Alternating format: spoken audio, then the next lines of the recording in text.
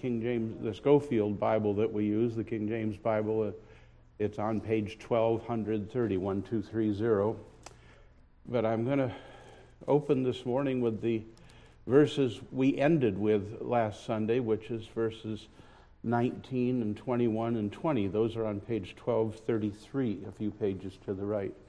So if you'll pray with me, we'll get started and look into God's Word. Father in heaven, thank you so much that we can open your Word, find our place, learn from you, encourage and strengthen one another as we share and hear from you. In Jesus' name, amen.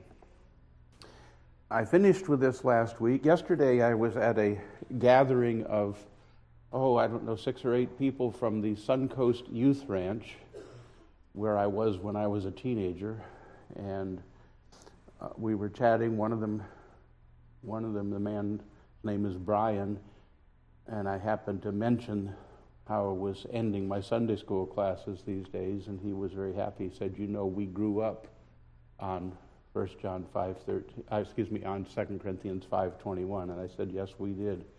Yes, we did, because this is verse 19. This is the content, I would say, of the gospel. And Paul says, to wit, which is to say, I'm explaining to you that God was in Christ, reconciling the world unto himself, not imputing their trespasses unto them, and has committed unto us the word of reconciliation. God was in Christ.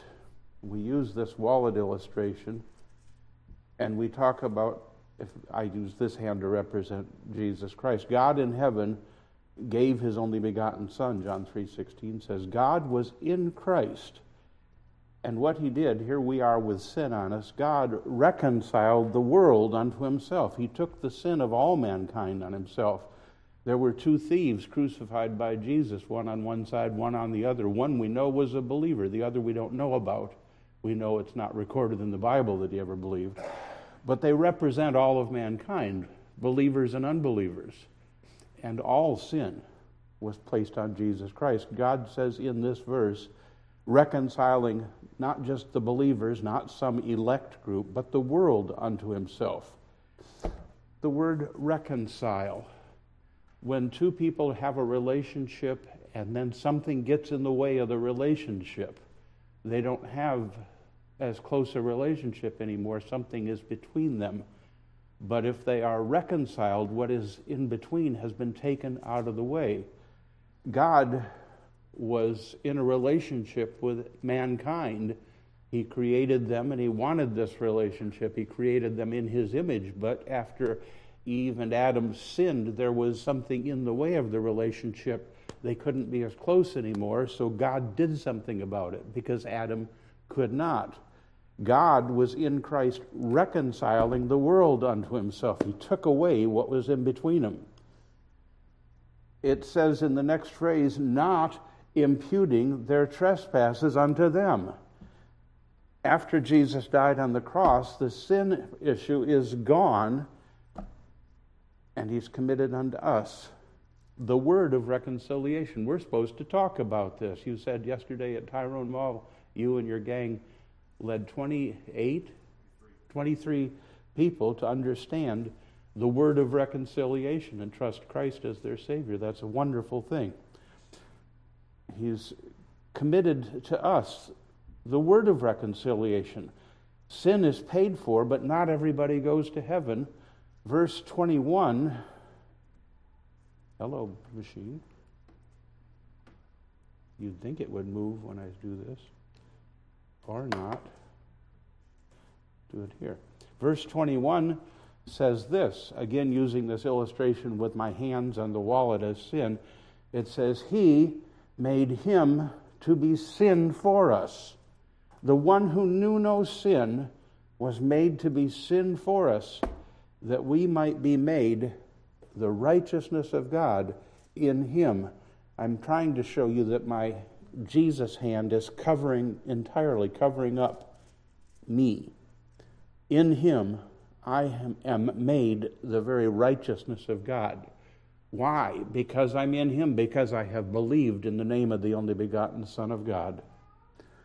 He made him to be sin for us, who knew no sin, that we might be made the righteousness of God in him. God in heaven, his Son Jesus, he made him who knew no sin to be sin for us, that we might be made the righteousness of God in him. Isn't that the story? And then verse 20 at the end of it says, this is just like, as though God did beseech you, beg you, plead with you by us, we pray you in Christ's stead. Again, this is what Louis was doing over at the mall last night. We beg you, we ask you, instead of Christ, Christ would do this if he was here, I'm here instead. Be reconciled to God. From God's side, everything that stood between, that interfered with the relationship, has been taken out of the way. But he says, now you need to be reconciled to God by believing in Jesus. It's a tremendous presentation, and my friend Brian said that's how we were raised, and sure enough it was. At the end of every meeting where there were lost people present, or possibly lost, or even if there weren't any lost people present, he still ended with the gospel to shame those of us that should have been bringing lost people to the meeting. The reason we give the gospel at every meeting, not just because the internet's on, but because the pastor wants you to know that if you bring someone to a meeting, they'll hear the gospel.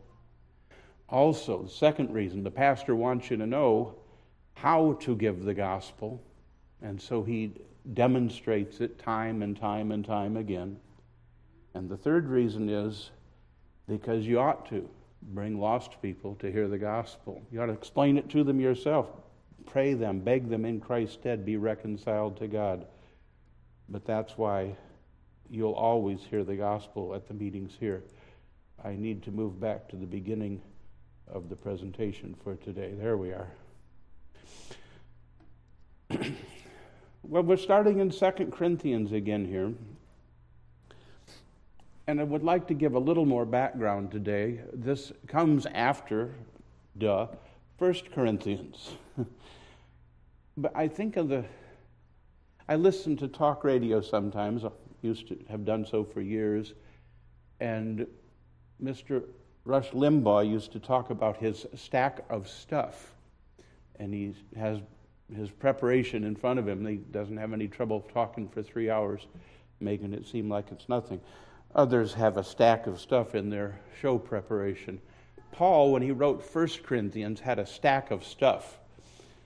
And he goes through, and I'm not going to do that today, but the first letter to the Corinthians, Paul is saying, you guys are breaking up into parties. You're saying, I'm of Paul and I'm of Apollos. And the next thing down on his stack of stuff, or another one down on his stack of stuff, is you're letting somebody who's in open sexual immorality have great fellowship in your church, and you're just rejoicing about it. You should be ashamed. And another thing in his stack of stuff he pulled out says, you go into law in front of unbelievers. Why don't you just take wrong? I won't go through all of it now, but the 1 Corinthian letter is Paul going through a stack of stuff and yelling at him almost. He says, you need to correct this, you need to correct this, you need to correct this. At the Lord's Supper, chapter 11, he's saying, you get together and you get drunk before you do the communion service. You ought not do that. Some of you are sick. Some of you have died because of this. He's going through his stack of stuff. But he sent that letter, and it had its effect. It was a corrective letter. And he sent people with it, and he heard back and forth from the people in Corinth, and he wanted to go there again, but he wasn't able to get there as quick as he wanted to, so he wrote 2 Corinthians. And it's not going through a stack of stuff to criticize them. In 2 Corinthians, as we heard last week, Paul is full of encouragement. He wants to comfort them. He wants to strengthen and lift them up. And that's how 2 Corinthians, and I like 2 Corinthians, you might have noticed, a lot. But it's possible in the first chapter of 2 Corinthians, he's answering this question that the folks in Corinth might have been asking, why haven't you come yet? You said you were going to come. And so he's going to answer the question about why he hasn't come back to be with them in Corinth as quickly as they might have expected him. We might have that question, not about Paul, we don't think Paul's coming again, but about the Lord Jesus. Why haven't you come yet? And the book of 2 Corinthians can help us understand, why is the Lord not come back yet? Maybe we got some things we still need to do before he comes back. We beg you in Christ's stead, be you reconciled to God. Well, I want to fill in a little bit more of the background. There's a list of things here. I was playing with PowerPoint and made a slideshow that followed one of their formats. So here's some things in the background about Corinth, and we'll look at each of these 4 pictures a little more closely in the background. This is not the temple in Corinth that is why it was widely known. The temple of Apollo in Corinth was a temple of Apollo, and he was important in the pagan Greek culture, but Corinth was not known as the city of Apollo. Corinth was known as the city of Aphrodite. Some of you know Aphrodite is the goddess of sensuality. And Corinth had the big temple of Aphrodite. Up on the hill behind there, that's a tall hill, it's called the Acropolis of Corinth. And I got up to the top of that a few years ago. It's a long walk. But it was up on the Acropolis that the temple of Aphrodite was in Corinth. Corinth was widely known as a center of state-approved prostitution. The temple of Aphrodite was supported and brought in all kinds of money for the city of Corinth and the religious leaders of Corinth because of the ladies who were dedicated to serve whoever came there. This is not a photograph, this is a rendition of the temple of Aphrodite up on the Acropolis. And I won't go into detail except to say this was what Corinth was known for. The sailors that came by, the tradesmen that came by land, they came to Corinth because of this. It says in the slight subtitle here, according to Strabo, the temple of Aphrodite contributed greatly to Corinth's wealth. That's just rough to think about. And yet God, when Paul visited Corinth, he said, I want you to know I have got a lot of people in this city. Don't be afraid of their faces. Tell them the gospel. The book of Acts says Paul preached the gospel in Corinth, and then he wrote to Corinth, and then he wrote to Corinth again. There were a lot of people for God in the city of Corinth. Tampa's not necessarily the most moral place in the world, nor Tyrone Square Mall, but God's got people there. And we are, like Paul, supposed to be not afraid of their faces, but sharing the gospel. One of the other, I think of her as a young person because she's maybe 2 years younger than I am, who was at this reunion I went to yesterday, told a story about when she was working at a public store, a much younger person. And she was in her Bible and read something to the effect that it's time to get out and do this. And so she got up and went to work. It was very early in the morning. She thought she might be the first one in the store, but saw a light on up in the break room. And so she went up to the break room, and there's a lady sitting at the table reading a book you may have heard of called The Omen. I think that's by Frank Peretti. It's sort of a Christian book, but it's about demons. And it's a pretty harsh story, The Omen. And she was reading this, and my friend Sherry came in and said, and the girl looked at her, and she said it was just about like the Ethiopian eunuch. She said, I'm reading this, I know some of it's real, but I don't understand. Can you explain this to me? What is he talking about? How great an opportunity is that? There were 2 or 3 stockmen that came in, young boys that were playing around, throwing things around as Sherry's trying to explain the gospel to this lady. And the lady said, hey, knock it off. She's trying to explain something important to me, and I want to understand what she has to say. Now, if you want to, you can sit here and listen to her too, but you keep it down. And so she was able to explain the gospel. The lady trusted the Savior. She's not sure about the boys, but what a great opportunity. Don't be afraid of their faces.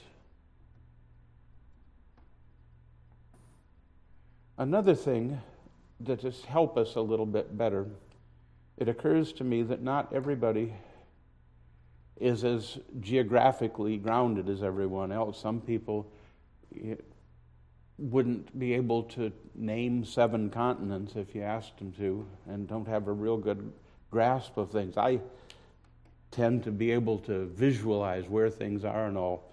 A map is a helpful thing. This is a map of a kind of a close-up of the center of the Mediterranean Sea. The little thing sticking down on the top left side there is the tip of the boot of Italy, or the toe, might be the heel of the boot of Italy, but it's Italy, it's that close.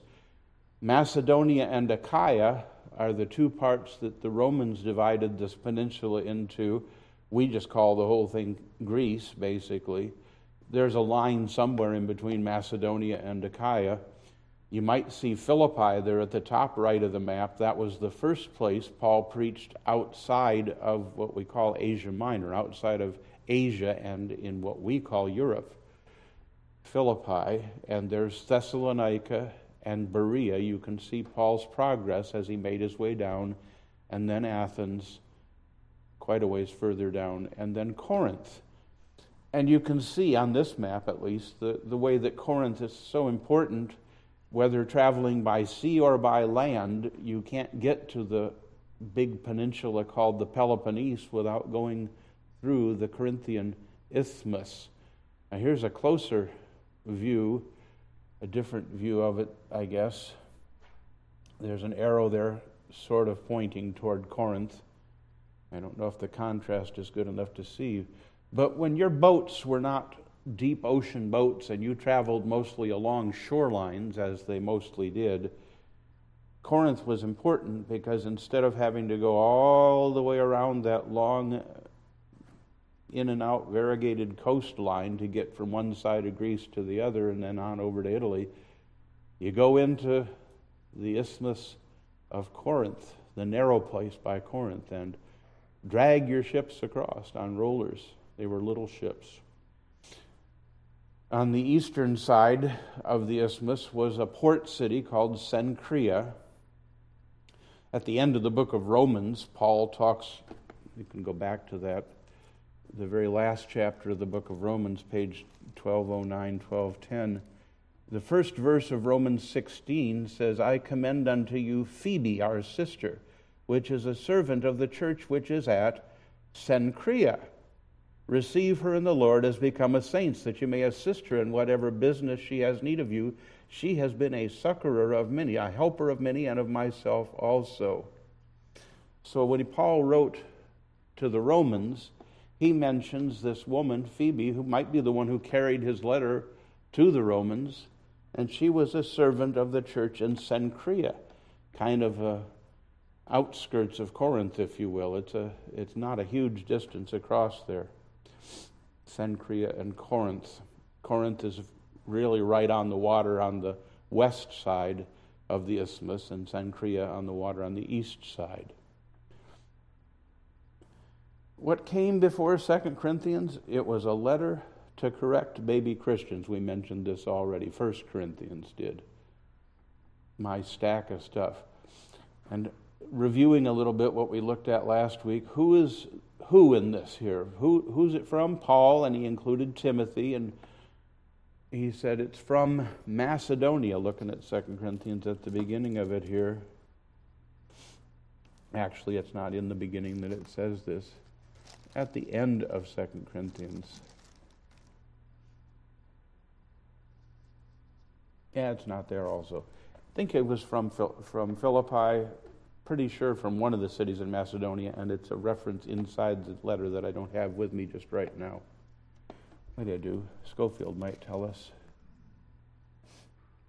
Probably from Philippi, he says, after the events of Acts 19, 23 through 20, verses 1 through 3. That's Schofield's help. Who's it written to? The church of God at Corinth, and all the saints in Achaia, that whole, everything south of Macedonia. And I think it's for us as well, as we said last week. And what is in it for me? And there's a list of, there's actually 5 headings here, 6 headings. There's encouragement. We looked at 1:3-7 last week. There's more encouragement in chapter 2, verses 14-17. He says, "Now thanks be to God, which always causes us to triumph in Christ, and makes manifest the savor of his knowledge by us in every place." This microphone's moving around. Where did it go? Fell off my head. See if I can keep it there. That's much better. Sorry. So, we are unto God, verse 15 says, a sweet savor of Christ in them that are saved and in them that perish. To the one we are the savor of death unto death, and to the other the savor of life unto life. In chapter 3, in verse 5, there's more encouragement. He says, "Not that we are sufficient of ourselves to think anything," it fell off again, man, "to think anything as of ourselves, but our sufficiency is of God, who has made us able ministers of the New Testament." It's over my ear, it's just not attached to the earpiece. It's fallen off the earpiece right here. What else do we have besides encouragement in here? Well, chapter 2, verse 7, we have forgiveness. "So contrariwise, you ought rather to forgive him." This is that fellow that was being so immoral so publicly, that had gotten right with God, and he says, you ought to comfort him, lest perhaps such a one be swallowed up in overmuch sorrow. Give me just a second. See if I can fix myself.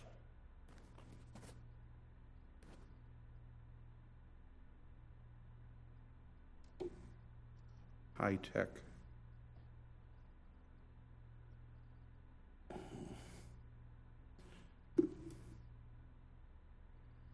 Borrow this little clothespin. Maybe that'll work.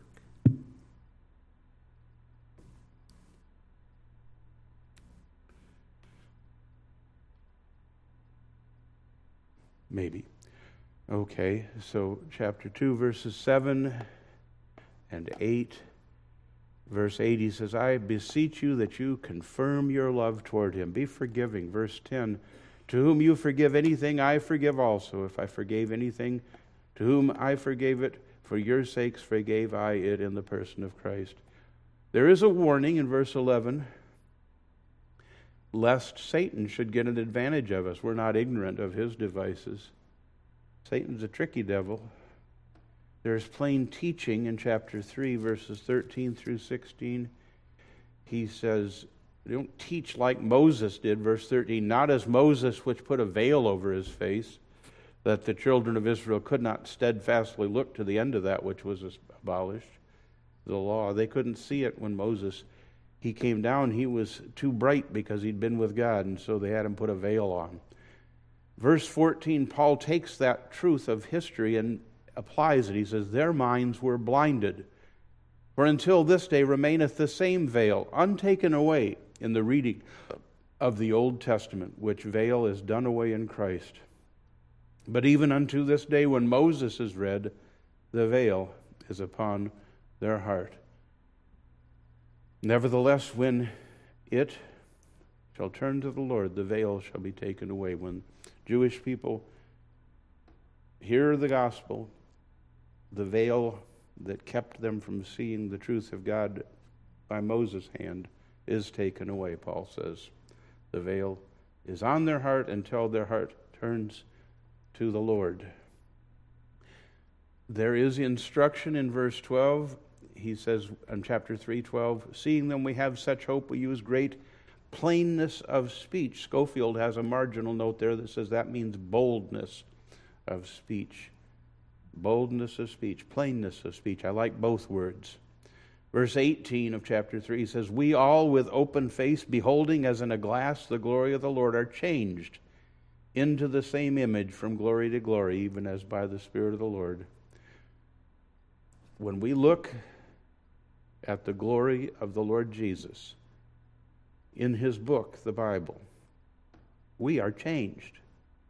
If we don't have a veil over our face, if we don't fail to see what the book plainly says, it'll change us. Changed into the same image from glory to glory by the Spirit of the Lord. That's a great promise. In the very next verse, if you ignore the chapter break, therefore, seeing we have this ministry, as we have received mercy, we faint not. We've renounced the hidden things of dishonesty, not walking in craftiness, we're not tricky, nor handling the word of God deceitfully, but by manifestation of the truth, commending ourselves to every man's conscience in the sight of God. We just teach it. Verse 5 and 6, he says, we preach not ourselves, but Christ Jesus the Lord, and ourselves your servants, your slaves for Jesus' sake. For God, who commanded the light to shine out of darkness, has shined in our hearts to give the light of the knowledge of the glory of God in the face of Jesus Christ. There's a great sun in the sky. At night there's the moon sometimes. On the sea there's great lighthouses sometimes to shine out. But sometimes we need the lower lights to actually make it into the harbor, and we are the lower lights. God's the great lighthouse shining out into the darkness, attracting the ships. But he's shined in our hearts to give the light of the knowledge of the glory of God. There's an old hymn that says, let the lower lights be burning. Send the gleam across the waves. Some poor, desperate, hopeless seaman you may rescue, you may save.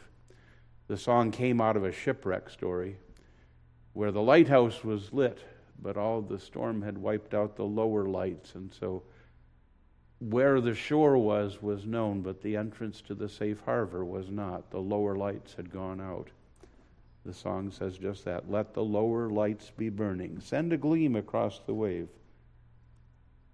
Some poor fainting, desperate seaman you may rescue, you may save. We are the lower lights. God's light shines out from the pulpits, from the Bible, from the radio maybe, but we who are actually in contact with lost people, take them on into the harbor. It's on us. We'll get to chapter 5 and say, we beseech you in Christ's stead, be ye reconciled to God.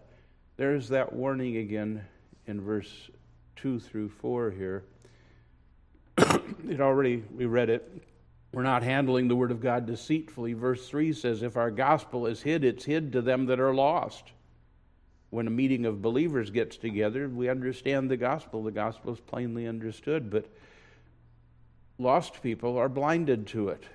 Sometimes they argue against it. Verse 4 says, the God of this world, that's not a good God, has blinded the minds of them which believe not. That's the distinction. Either believers or unbelievers. And the ones that believe not, the tricky devil wants them not to be saved. He's blinded their minds lest the light of the glorious gospel of Christ, the image of God, should shine unto them.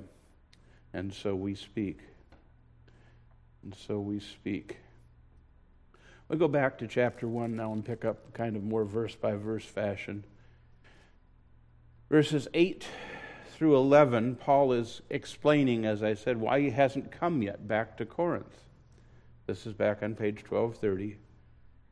He says in verse 8, we would not, brethren, that you have you ignorant of our trouble which came to us in Asia. We were pressed out of measure, above strength, insomuch that we despaired even of life. But we had the sentence of death in ourselves, that we should not trust in ourselves, but in God which raises the dead, who delivered us from so great a death, and doth deliver us, in whom we trust that he will yet deliver us.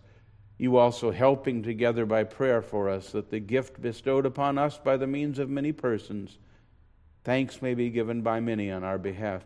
You think about what happened to Paul as he made his journeys twice through Asia Minor.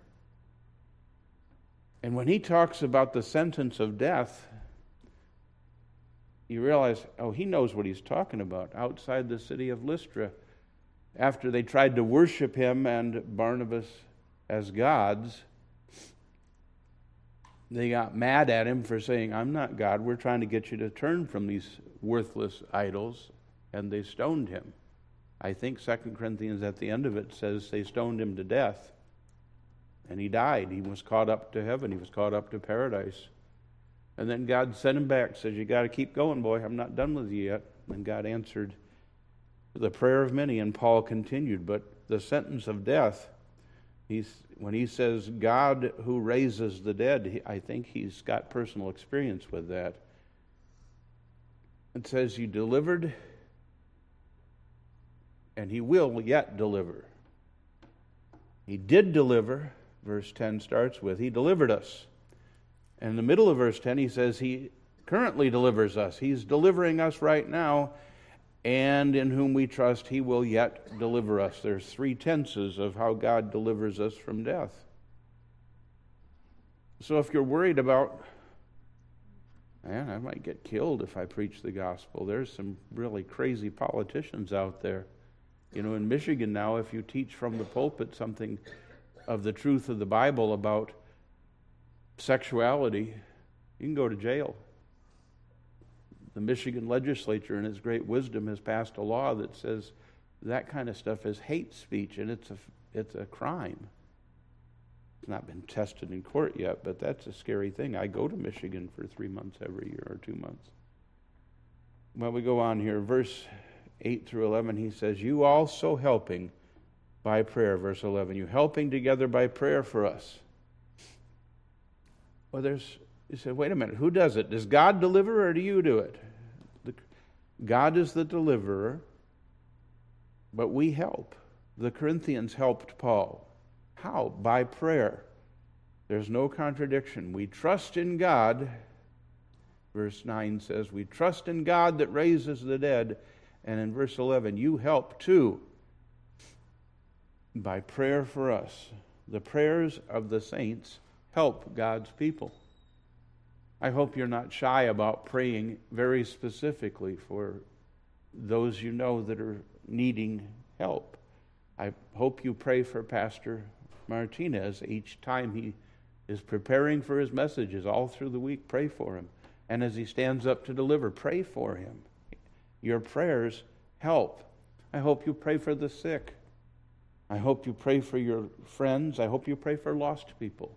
You say, wait a minute, they've got to trust in Jesus. I can't do anything about that. Paul says your prayers help. I trust God's going to deliver, but your prayers help. You also helping together by prayer for us. God doesn't have a problem with you praying for something, even if he's already involved in what he's going to do. God likes it when we pray.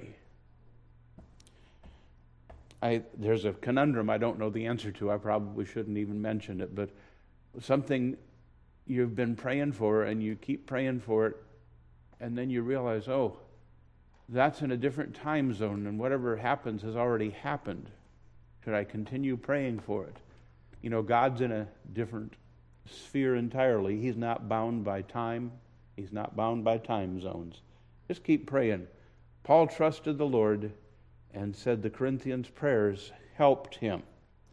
Keep praying. Don't worry about the conundrums and puzzles of time. God's not bound by it.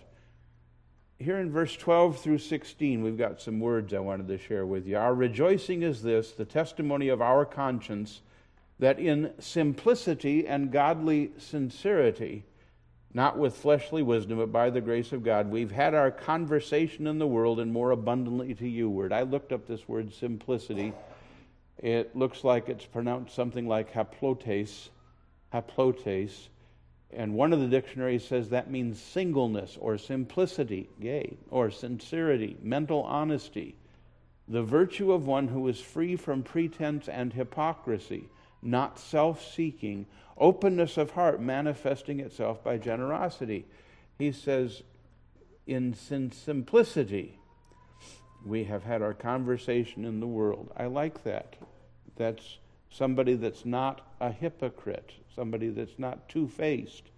He had to criticize Peter and Barnabas when they came through Galatia and the churches in Galatia, because their dissimulation, their hypocrisy was messing up the gospel message. The word sincerity, eilokrinia, another Greek word, yea, and that one means purity, sincerity, ingenuousness, which means purity or sincerity. And it comes from ele. Ele.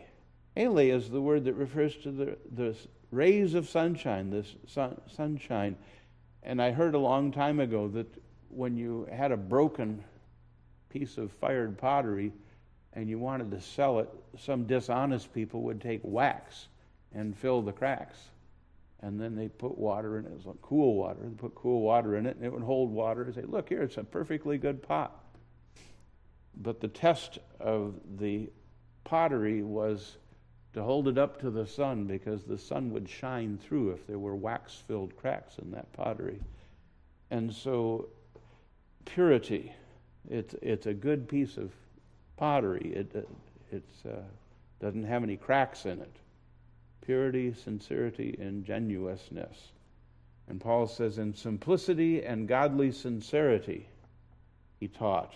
He had his conversation. This word conversation in the English Bible is used a few times, but it's not always translated from the same Greek word. Sometimes it means their manner of life. This one is anastrepho, and it's an unusual word. It's kind of underlying meaning means to turn upside down or turn back, turn here or there, sojourn or dwell in a place. But the fourth meaning is this is how you conduct yourself, how you behave yourself, how you live, your manner of life. But understand it's a word that's used other ways as well. So it's an unusual word. We've had the way we are in life in the world. I just thought it was a funny word. He says, I was minded in verse 15. In verse 13, he says, we write none other things unto you than what you read and acknowledge. I trust you'll acknowledge even to the end, even as we have acknowledged, you have acknowledged us in part, that we are your rejoicing, even so ye also are ours, our rejoicing in the day of Jesus, the Lord Jesus. He says, oh, I like to be with you, and you like me to be with you. Verse 15, in this confidence I was minded to come unto you before, that you might have a second benefit. I just wanted to come see you and to pass by you into Macedonia and to come again out of Macedonia to you and to be brought on my way toward Judea.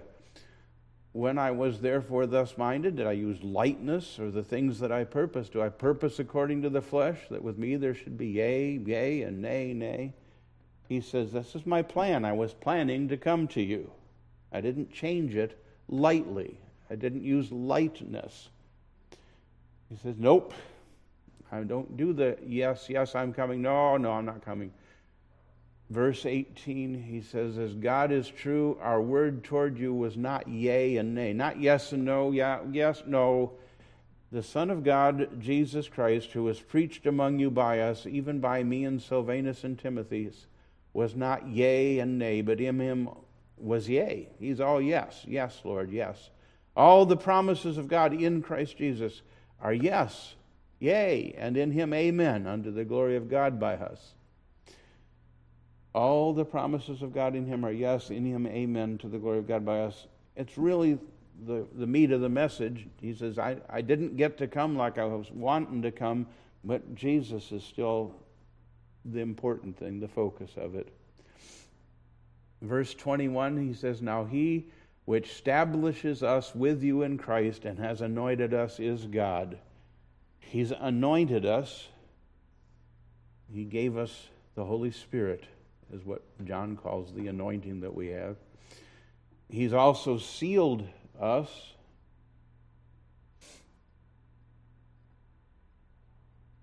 He's anointed us. I have under that, we're on a foundation and we're put into service. Established is on a foundation. Anointed is put into service. He established us. We've got our feet set on a rock. He's anointed us. He gave us the Holy Spirit. He's sealed us and given the earnest. When you seal something, you make it your own. When the Romans put a seal on the tomb where they buried Jesus, they thought they had him taken care of. But he burst the seal so they could see he had risen from the dead already. And he's given us the earnest. You know, we're not in heaven yet. Have any of you noticed that? It's not always heaven here. But we have the earnest. God, the Holy Spirit, is the earnest of our permanent possession of God Himself. We have the earnest of the Spirit in our hearts.